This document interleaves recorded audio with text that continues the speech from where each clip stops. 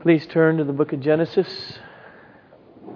I'll be reading chapter 1, verses 26 and 27. Genesis 1, 26 and 27. Then God said, "Let us make man in our image, after our likeness, and let them have dominion over the fish of the sea, and over the birds of the heavens, and over the livestock, and over all the earth, and over every creeping thing that creeps on the earth."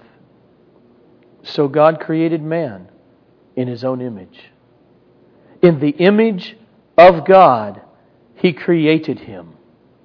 Male and female, He created them.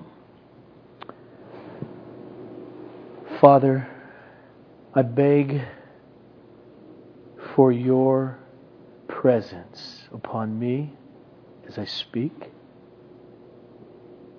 I beg for the operation of Your Holy Spirit in each mind and affections of their hearts, that we may glimpse at You who created us in Your image, to Your glory, in Jesus' name. Amen. This is week 3 in the series of our journey through biblical history, or redemptive history, or Genesis to Revelation. What is going on here? What's the theme? And we saw the last time that I was here from Genesis chapter 1, the creation story, that God, who always existed eternally, never was there no God, then He created in order to extend His internal glory, essence, beauty outward. We saw it in the text we just read. He created man in His own image. There's something about the nature of God that He took and extended it in creation that reflects Him. And we saw, therefore, what did God create for? He created in order to have a reflection of His beauty, goodness, glory, essence to go outward. To say that shortly, He created everything for His glory.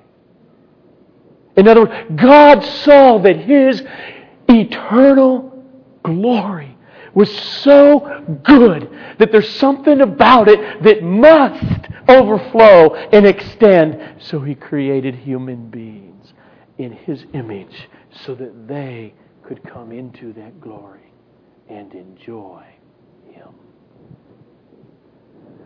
And then we turn to the very end of the book of Revelation.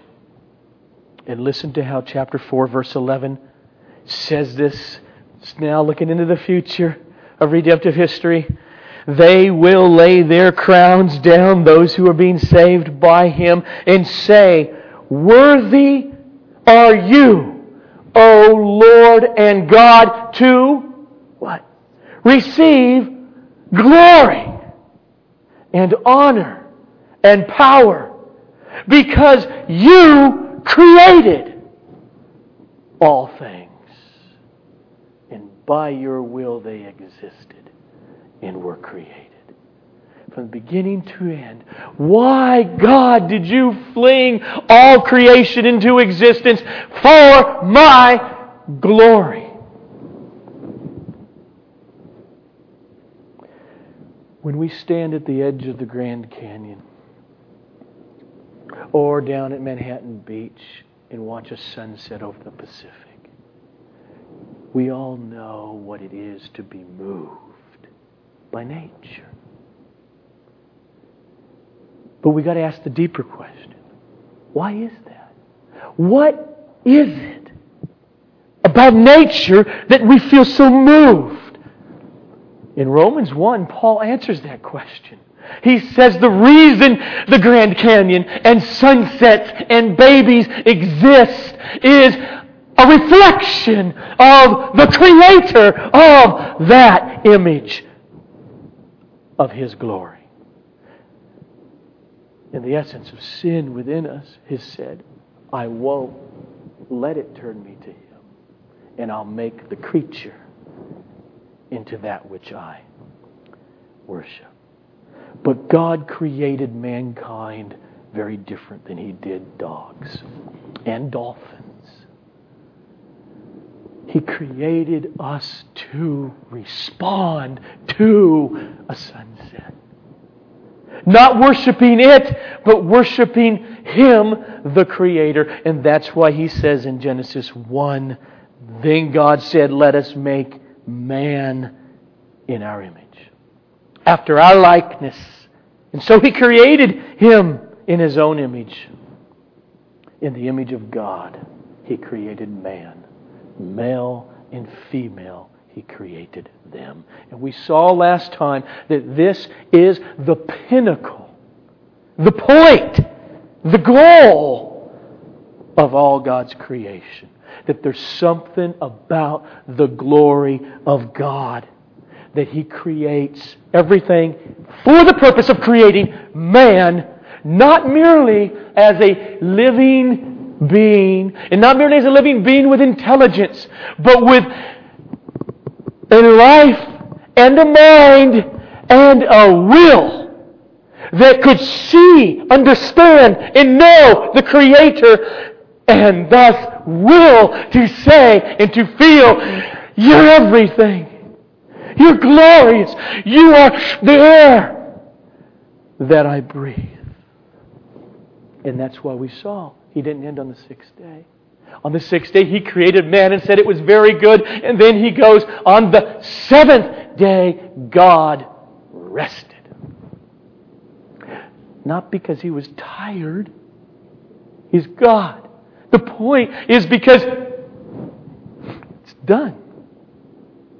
This 6 days of creation, in order to create these creatures after my image, to reflect my image, my glory. Whew. Awesome. Done. We say it simply. Why did God create? In order to glorify Himself in creation. And in order to glorify Himself through the pinnacle of human beings who would reflect by feeling about what they see of the Creator. Glorious. Awesome. Here comes the big question for every person, and especially for Christian people. When we claim, okay, I believe in the Bible, what God has revealed about Himself, this is where we've got to be careful, because here's the big question about what I have said so far. Does that offend you? Does it offend you that God created everything that exists, and you and me, so that He would get glory? I say it that way because naturally, every single one of us in this room, because of sin, naturally, the depths of our heart go against that reality. And that's happening with people like us this Sunday morning in churches all over the world. There's something about the way I've just said that. God created and you exist for Him in His glory that pushes it away. And why it is so important for me to phrase it this way and ask, as you only answer it to yourself, does it offend you? Is because that reality, as we are in this series of redemptive history, what is God about? This is foundational. If you say, well, I'll just skip this week about God's glory, I can't wait till we get to the covenant of Noah or the covenant of Abraham or the covenant of David, or let's talk about the cross. If you miss this week, you miss the point of everything else. It is foundational that the reason anything exists is for the glory of God Himself.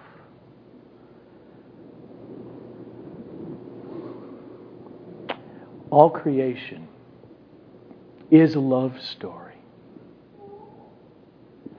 It is birthed out of God's love for Himself, for His glory.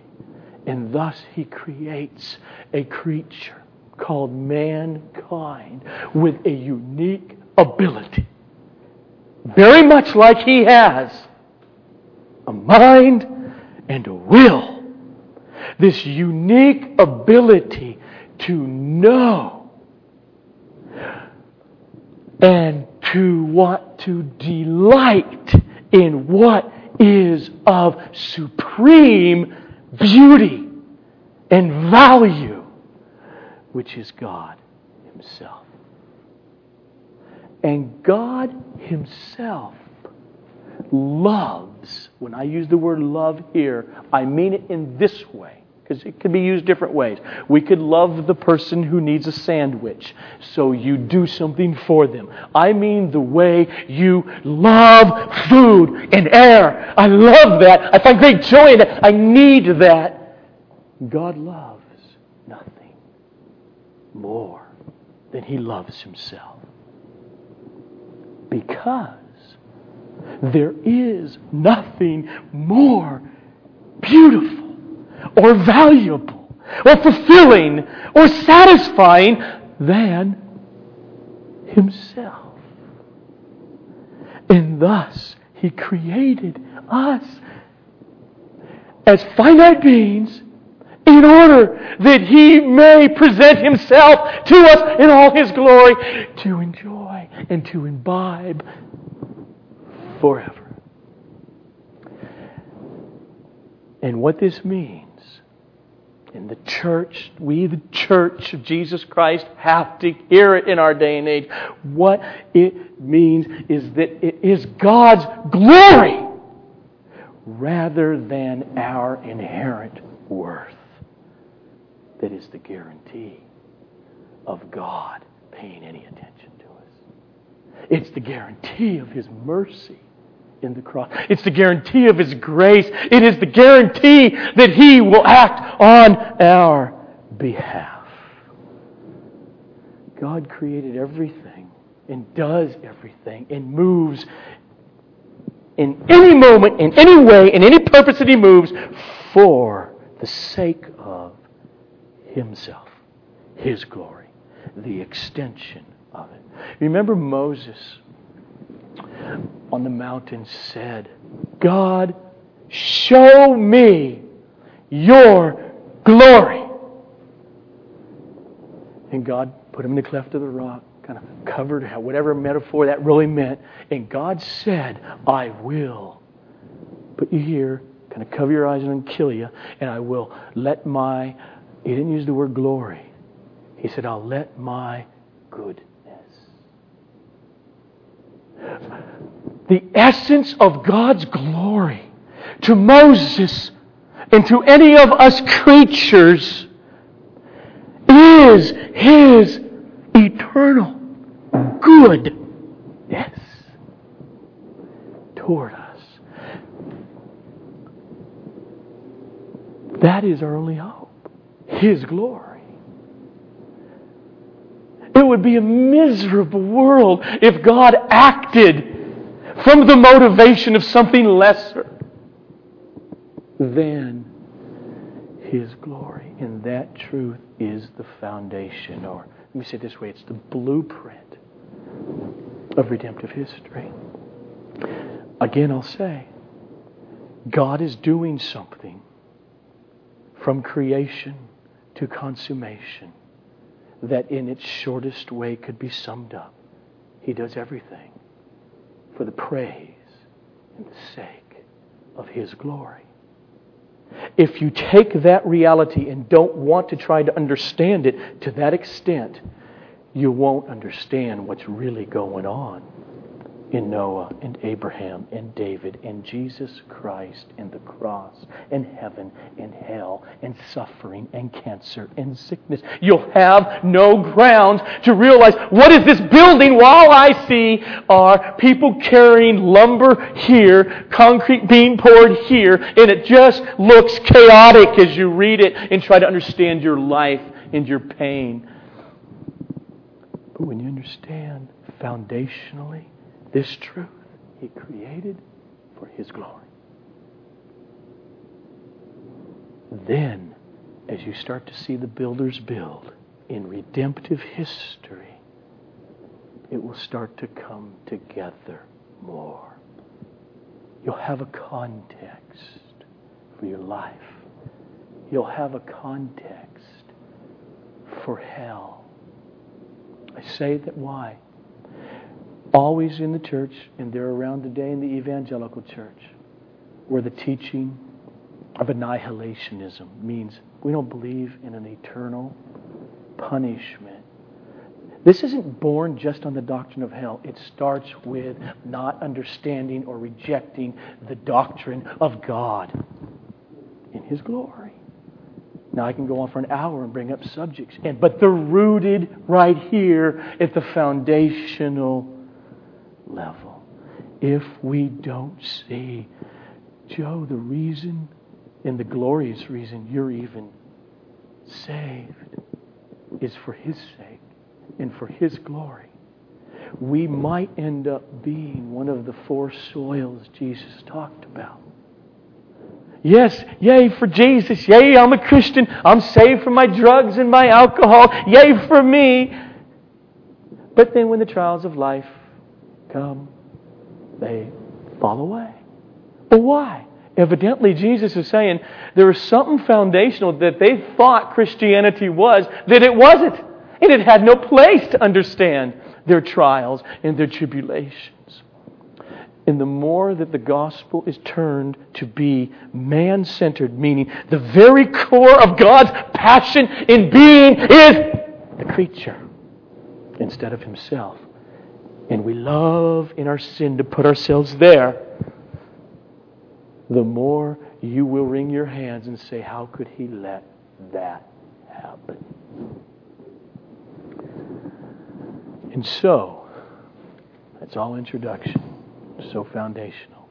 This is why, where we started last time in Genesis 1:1, in the beginning God created the heavens and the earth, we're going to stop and take a pause for a few weeks.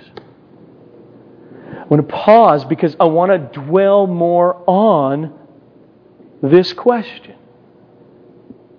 I made it sound important, I hope. The glory of God. I want us to pause and I want us to reflect and say, what does that mean? When we talk about God created everything for His glory, I mean, I know that can just be like all kinds of other Christian words, just Christianese.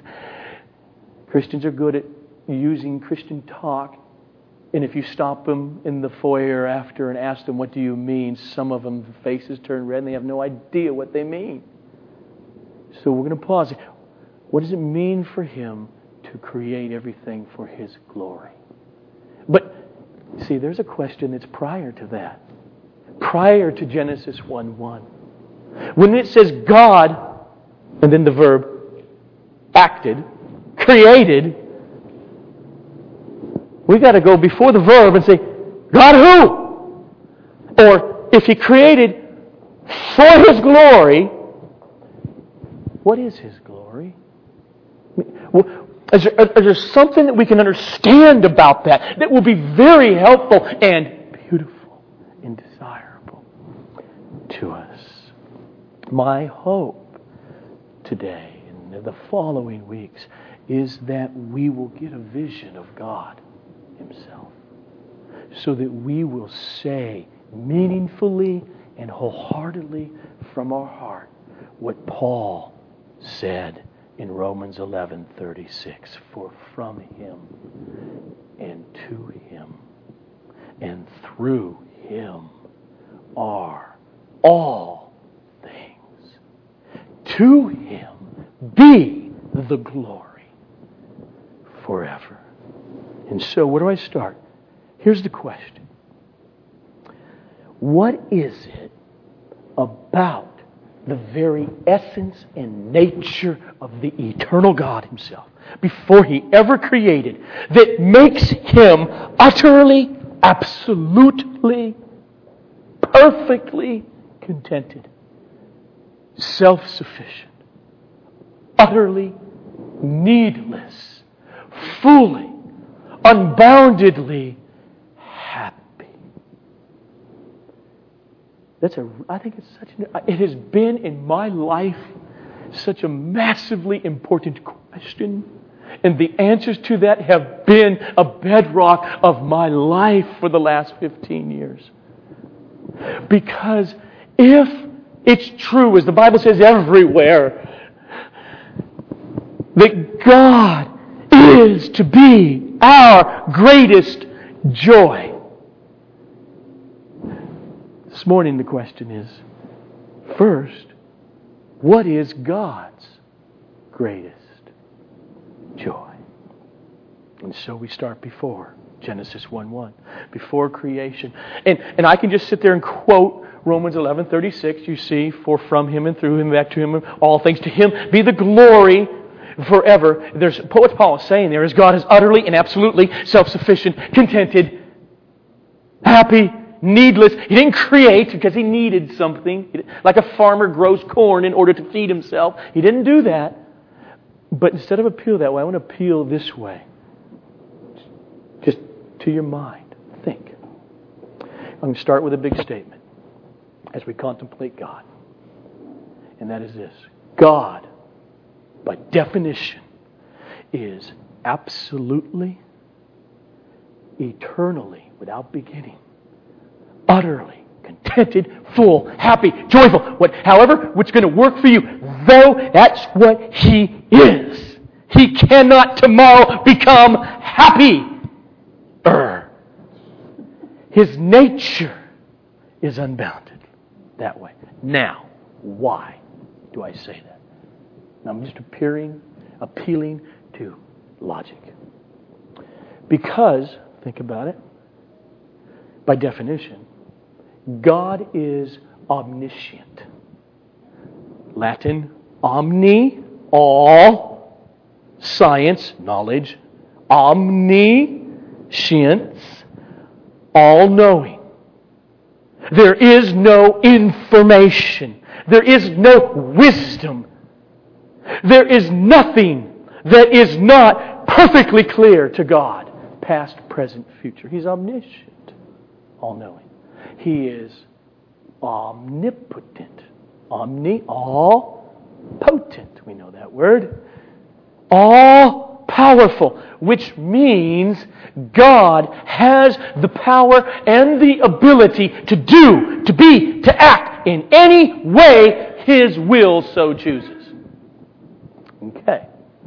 Therefore, think about it, if that's true, then God has the power to order His very being in such a way that He deems best, that His wisdom guides Him to do. Which leads to this next conclusion. Therefore, God is, by definition, and eternally has been, infinitely, omnipotently happy. Joyful. Why? This is what I call an axiom. It's axiomatic. I think it's a self-evident fact. Why? Because if God is omniscient, all-knowing, and all-powerful, to think that He has ordered His being in such a way from His knowledge to be any way which would make Him perfectly happy, but He actually chose to order His being in such a way that would be less than absolutely, omnipotently, infinitely happy, contented, fulfilled, is an absurd thought. I wish I could just sit here for 35 minutes and just let you think. But I can't give you that long. Now, so you can go back and listen to the tape or the CD. We're going to go to the next step then. Okay, let me just say, Joe, I buy that. That makes sense. I mean, I'm talking about just reason that out. That makes sense. He is infinitely, utterly, perfectly happy. God has never had a boring moment in His existence. Now the question is this. Then what is it about this eternal one God that must be true about His nature or being that causes Him to be eternally and infinitely and gloriously happy? I submit that the answer, again, I think it's an axiom, because axiom means to think the opposite is absurd. He would have to love, that is, look at, delight in whatever is of supreme value, beauty, worth. Why? If there is such a thing as supremely beautiful, glorious, good, that's in existence, and God would know that in His omniscience, and thus choose or will to turn away from it and say, I'm not going to love that with all of my might, would be idolatry and would be absurd. Because if He did not view, take into, find joy from that which is most joyful, then He could not be infinitely joyful. He would be an idolater. It's the essence of it, turning away from the supreme being. Let me just put it this way. He is all-knowing, and He is all-powerful. He has the ability to do whatever His will so chooses to do. Therefore, God, in His omniscience, has always been this way. He has a perfectly clear and absolutely undistorted knowledge of Himself. So clear is that knowing, self-consciousness, that it is literally and personally, as a subject, views the object of His delight or affection. I'm going to reach here. Every one of you do this. Some of us do it more. Some of us get caught doing it when someone walks in and hears me have a conversation with myself. It's called self-consciousness. But we know what it's like to talk to yourself. You know what it's like to be conscious of who you are, and you argue with yourself. You're viewing yourself, but we're creatures. We're finite. But God is not finite. That's called infinite. Infinite. Thus He sees and He loves the image He has of Himself infinitely. So much so that the object He sees in the God mirror has always infinitely and omnipotently stood forth as His own object. In other words, for all eternity, God has been omnipotently delighting in His own perfections, His own glory as a subject, loves, takes delight in the object of what brings me most joy. As long as God has been God, He has been conscious of Himself as subject is to object. And the object is unbounded. It's not like a carbon copy, which would always diminish a little bit and a little bit more. No, because He's infinite. He's all-powerful. It is an exact reduplication of the essence of Godness. As the Bible puts it, He's the only begotten.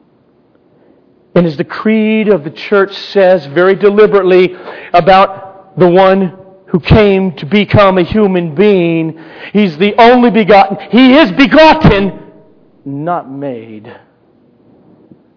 It's an eternal begetting Himself in the mirror of His essence, and that object of God's affection, which He beholds in that eternal mirror, is so eternal, so absolutely equal in essence. He is personified in the second person of the Trinity. And so the Son, in whom the Father, without beginning, has eternally taken delight in, that Son is the reflection, the exact image of the Father's very nature. Listen to how Hebrews 1 verse 3 puts it, referring to this eternal Son who became man. He is the radiance, it's the image of the glory of God and the exact image or imprint of His nature. Philippians 2, 6-7 says concerning Christ, this Jesus who, though He was in the form, nature here is what morphe means, the form of God. This is before the conception in Mary. In the very form of God, He did not count equality with God a thing to be grasped or say, I cannot incarnate myself. But no, the eternal God, who's in the form of God, emptied Himself by becoming a human being. Colossians 1:15-16 says it.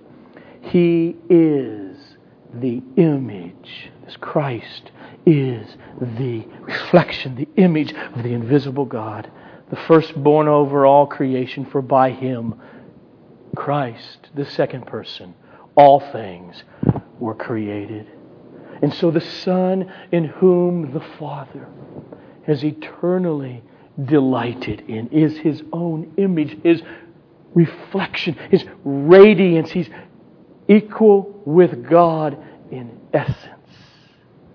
Therefore, when we open up the Gospel of John, chapter 1, verse 1, we should not be shocked when He says, in the beginning was the Logos, the Word. And the Word was with God. And the Word was God Himself.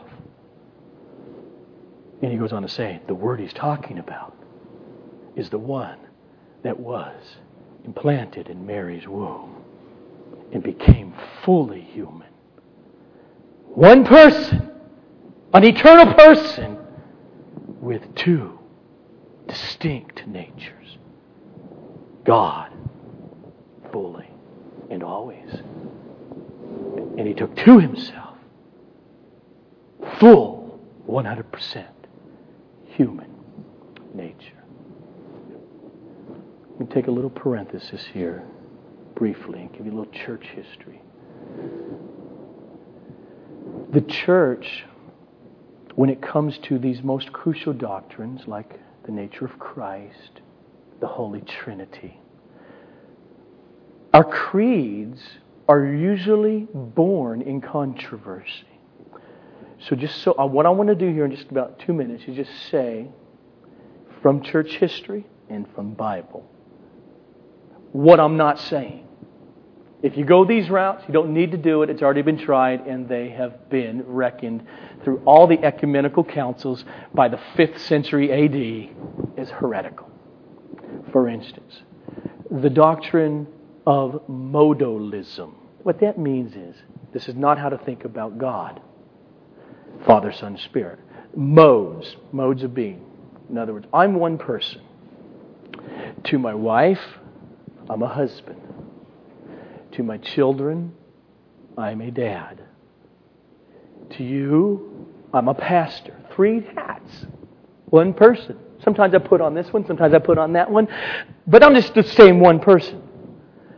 That is not the God who really is. It's not that I'm the Father in this way, and then the Father puts on the Son hat, and then the Father puts on the Holy Spirit hat. It's called heresy.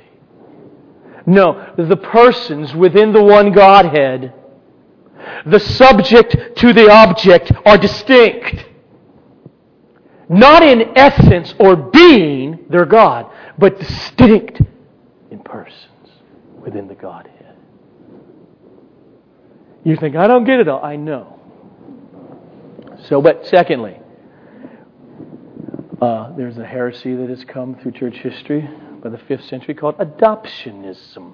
When we talk about Christ and say He's divine, we do not mean that there's an eternal God who looked down on this really holy man named Jesus. And He's so holy that He adopted Him into the Godhead somehow like that. Kind of put Him on a higher level. It's not what we're talking about. And thirdly, we're not talking about Arianism, which is a heresy that came up from a well-meaning guy named Arius in the 300s, which how do we wrestle with the Scripture when it talks about Christ? This Jesus guy is also being divine, and he had a good idea. Well, of course, for Arius, he wasn't eternally equal with God, but he's certainly much superior to us normal human beings. Long before creation, in eons past, God sprung this Christ figure into being as a superior being who would one day become incarnate. It's not what we're saying. He is the eternal radiance, eternal means, without beginning. God has never, ever, ever, ever, ever, ever, ever been anything less than a diunity. We're going to get to the Trinity in a minute. Anything less than the subject infinitely and omnipotently loving the image of Himself as an object who stands forth as a distinct person. God's delight in His Son eternally before creation is a delight in Himself, God. This is what I want you to hear, think about it, cogitate over this, question about this. But listen to me, when I make comments, and we Christian preachers from reading the Bible make comments that God loves Himself, that God does everything for His glory, it is this what we're talking about. The Father, with all of His might, has utterly loved, like you love air, but infinitely more, loved the fulfilling beauty of His reflection in the person of the Son. And the delight. If we ask, I wonder if God really, as the Father, loved the Son fully enough. I wonder if the love of the Son towards the Father eternally has really been with all of His might, we don't need to doubt now. Because that delight, that love, that joy that the Father has in the reflection of His image in the Son, and the Son reflecting it back to the Father, is so communally omnipotent that the very communion, the love, the dynamic between the Father and the Son has always and eternally stood forth personified in the person of the Holy Spirit. I'm going to quote two Christian men from the past over this issue and just grab onto the words. I think they're right. Jonathan Edwards, reflecting on this, back in the 1700s, pastor in New England, one of the greatest thinkers in church history, in my opinion. Jonathan Edwards said it this way: the Godhead being thus begotten by God's loving an idea of Himself and showing forth in a distinct subsistence or person in that idea, second person, there proceeds a most pure act, an infinitely holy and sacred energy arises between the Father and the Son in mutually loving and delighting in each other. So that the Godhead therein stands forth in yet another manner of subsistence, and there proceeds the third person in the Trinity, the Holy Spirit. End quote. C.S. Lewis, in the 20th century, great apologist, Christian thinker, said it this way: perhaps the most important difference between Christianity and all other religions is that in Christianity, God is not a static thing. Not even a person, but a dynamic, a pulsating activity, a life, almost a kind of drama. Almost, if you won't think me irreverent, a kind of dance. The union between the Father and the Son is such a live, concrete thing that this union itself is also a person. I know that almost sounds inconceivable, but look at it this way. You know that among human beings, when they get together in a family or a club or a trades union, people talk about the spirit of that family or of that club or of that trades union or Notre Dame football. They talk about its spirit because the individual members, when they are together, do really develop particular ways of talking and behaving which they would not have if they were apart. It is as if a sort of communal personality came into existence. Of course, it isn't a real person. It is only rather like a person. But that's just one of the differences between God and us. What grows out of the joint life of the Father and the Son is a real person, is, in fact, the third of the three persons who are God.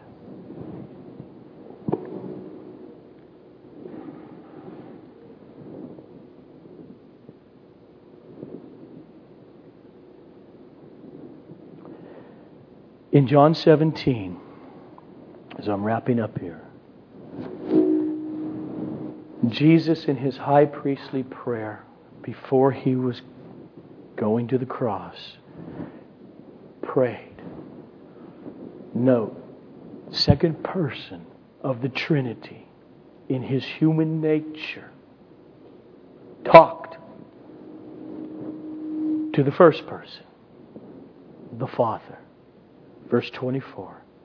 Father, I desire that these you've given me, they also whom you have given me, the apostles, may be with me where I am, to see my glory that you have given me, because you, Father, have loved me before the foundation of the world. O righteous Father, even though the world does not know you, I know you, and these know that you have sent me. I made known to them your name, and I will continue to make it known, so that, oh, listen to this, if this is talking about you, so that the love with which you have loved me may be in them, and I in them. This is not part of my sermon, but I'm going to add it right here. That experience is called new birth. That's why you can't cause yourself to be born again. That experience would be the love that the Father has eternally had for the Son, personified in the Spirit.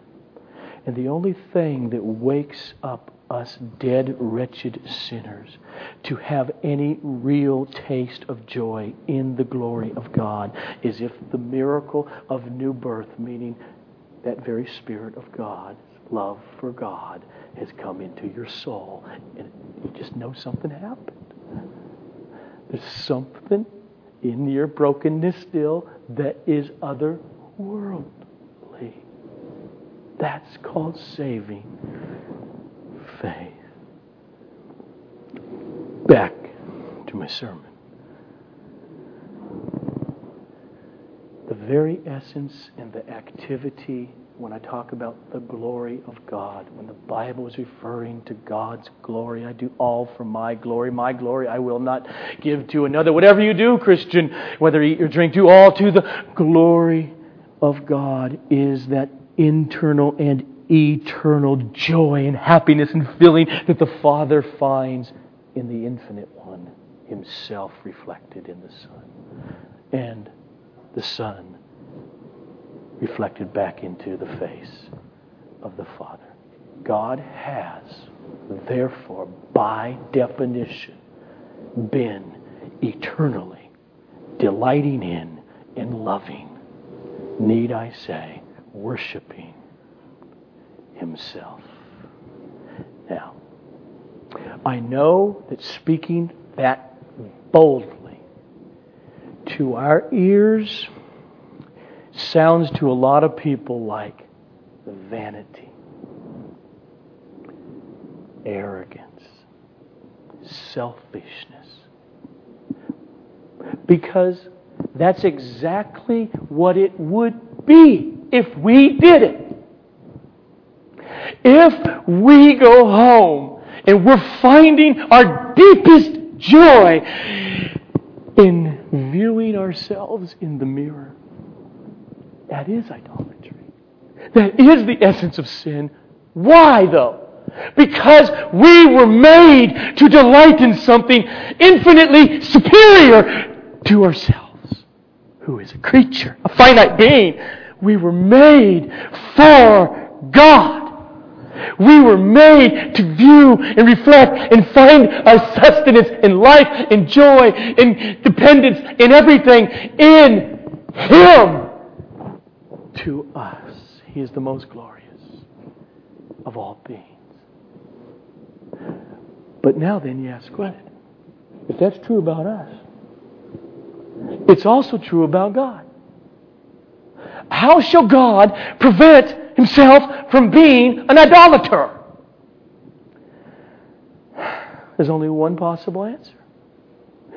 To view and to love and to suck the life out of, in the sense of I find my greatest fulfillment and joy and all my needs met in reflecting in the mirror of my Son. It's the only way for Him to not be idolaters. For us to do it, it is called sin. It's the essence of sin. It's a sin in the garden. We'll get there. It's idolatry. For God to love Himself omnipotently and infinitely and first and foremost always is the essence of righteousness. The righteousness of God is the infinite zeal and passion and affection that He has for His perfections in beauty and goodness. If God were to be, and if He were to act from some other motive than that, He would be sinful. Joe, give me the application for this sermon. I think a lot of people think that way.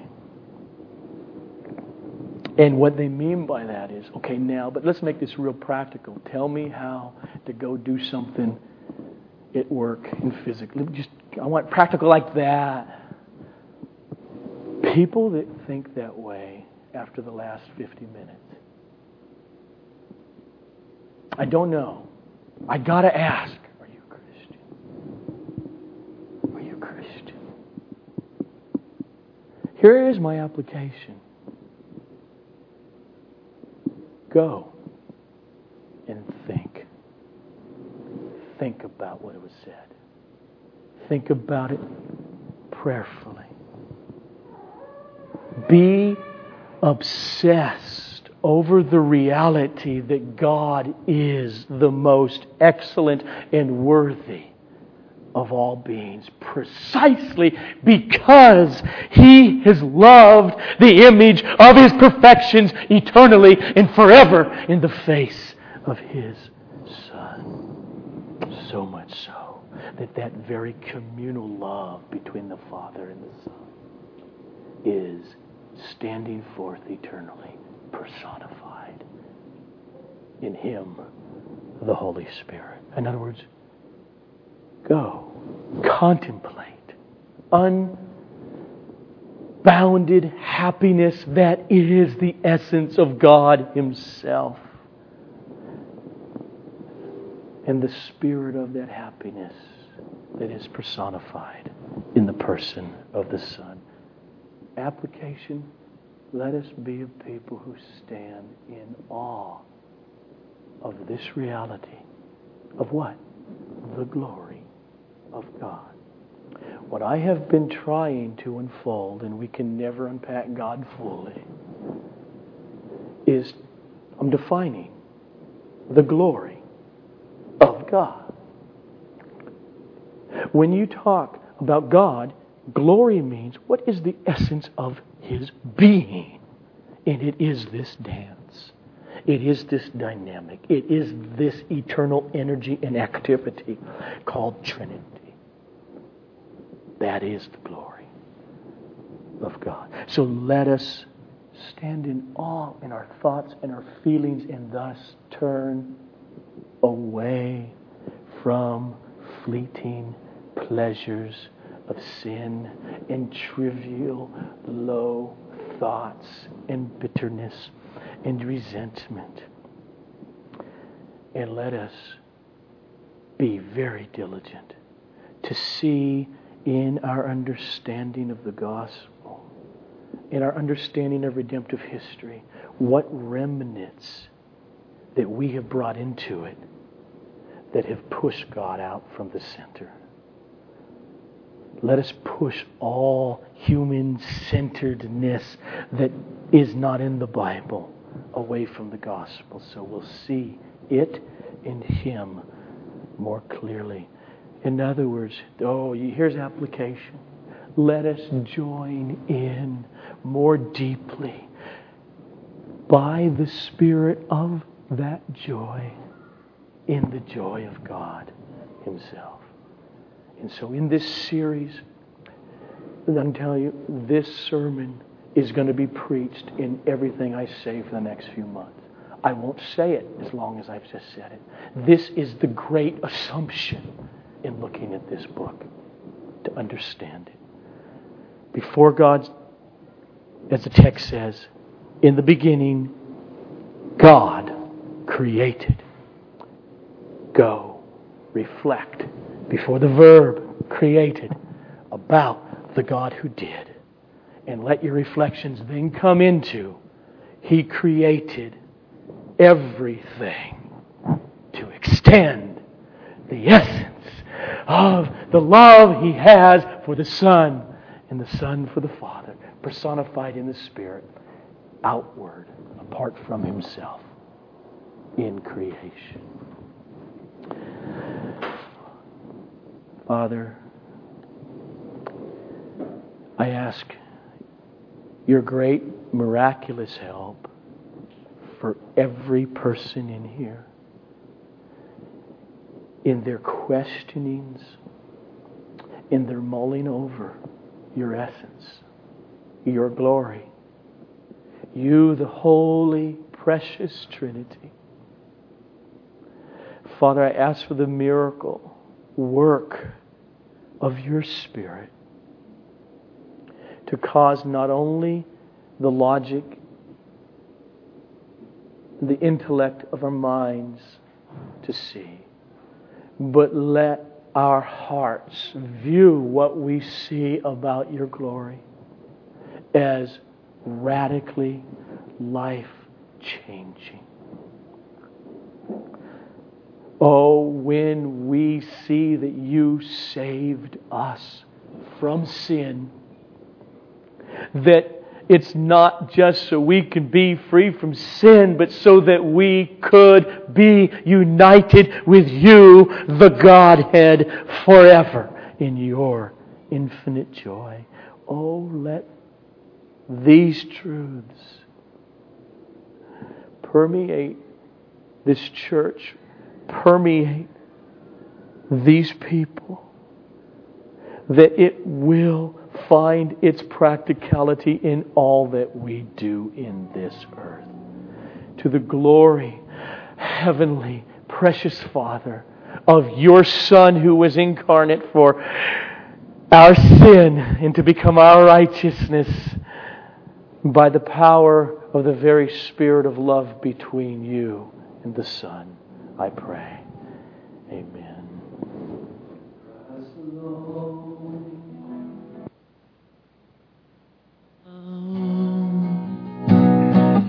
He is my light, my strength.